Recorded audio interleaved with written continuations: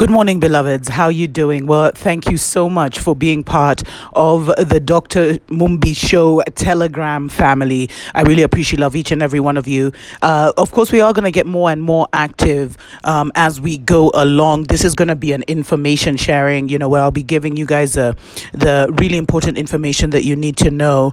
We've been seeing this pandemic going on with the corona, the fake coronavirus, and there's a lot of things that, the social distancing.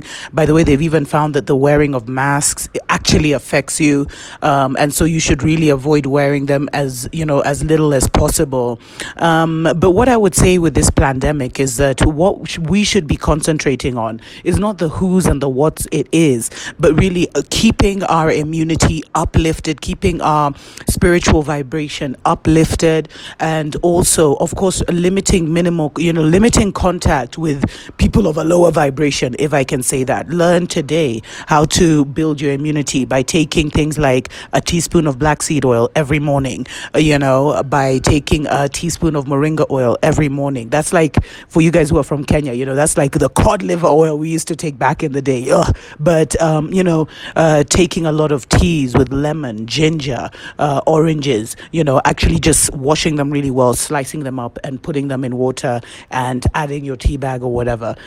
This is the time to learn that, because we're moving into a time and a season when we can't rely on our governments, we can't rely on our hospitals, etc., because they are all part of a grand agenda, to get us the RFID chip, etc. Like here in Kenya, I've gotten so much confirmation that the test is the virus, and a scientist actually was saying that the virus, it might actually be a bacteria rather than a virus. That's what a friend of mine was telling me.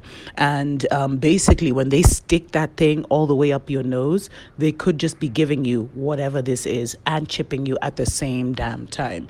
So it's really time for us to wisen up and to pull ourselves back from all the dependencies that have been created on this matrix, on this government, on this system, and for us to become self-sufficient, because in the long run, that's how we will survive. And there is still time for you to get self-sufficient, get your little piece of land, or at least, if you can't afford that, start growing food wherever you are. Get into the habit of at least eating 80% of your own food. Remember, get off the flesh, because a lot of the illnesses will be in the animal flesh, and that just also keeps your vibration very, very low, and does many, many other things, which I'll explain one day.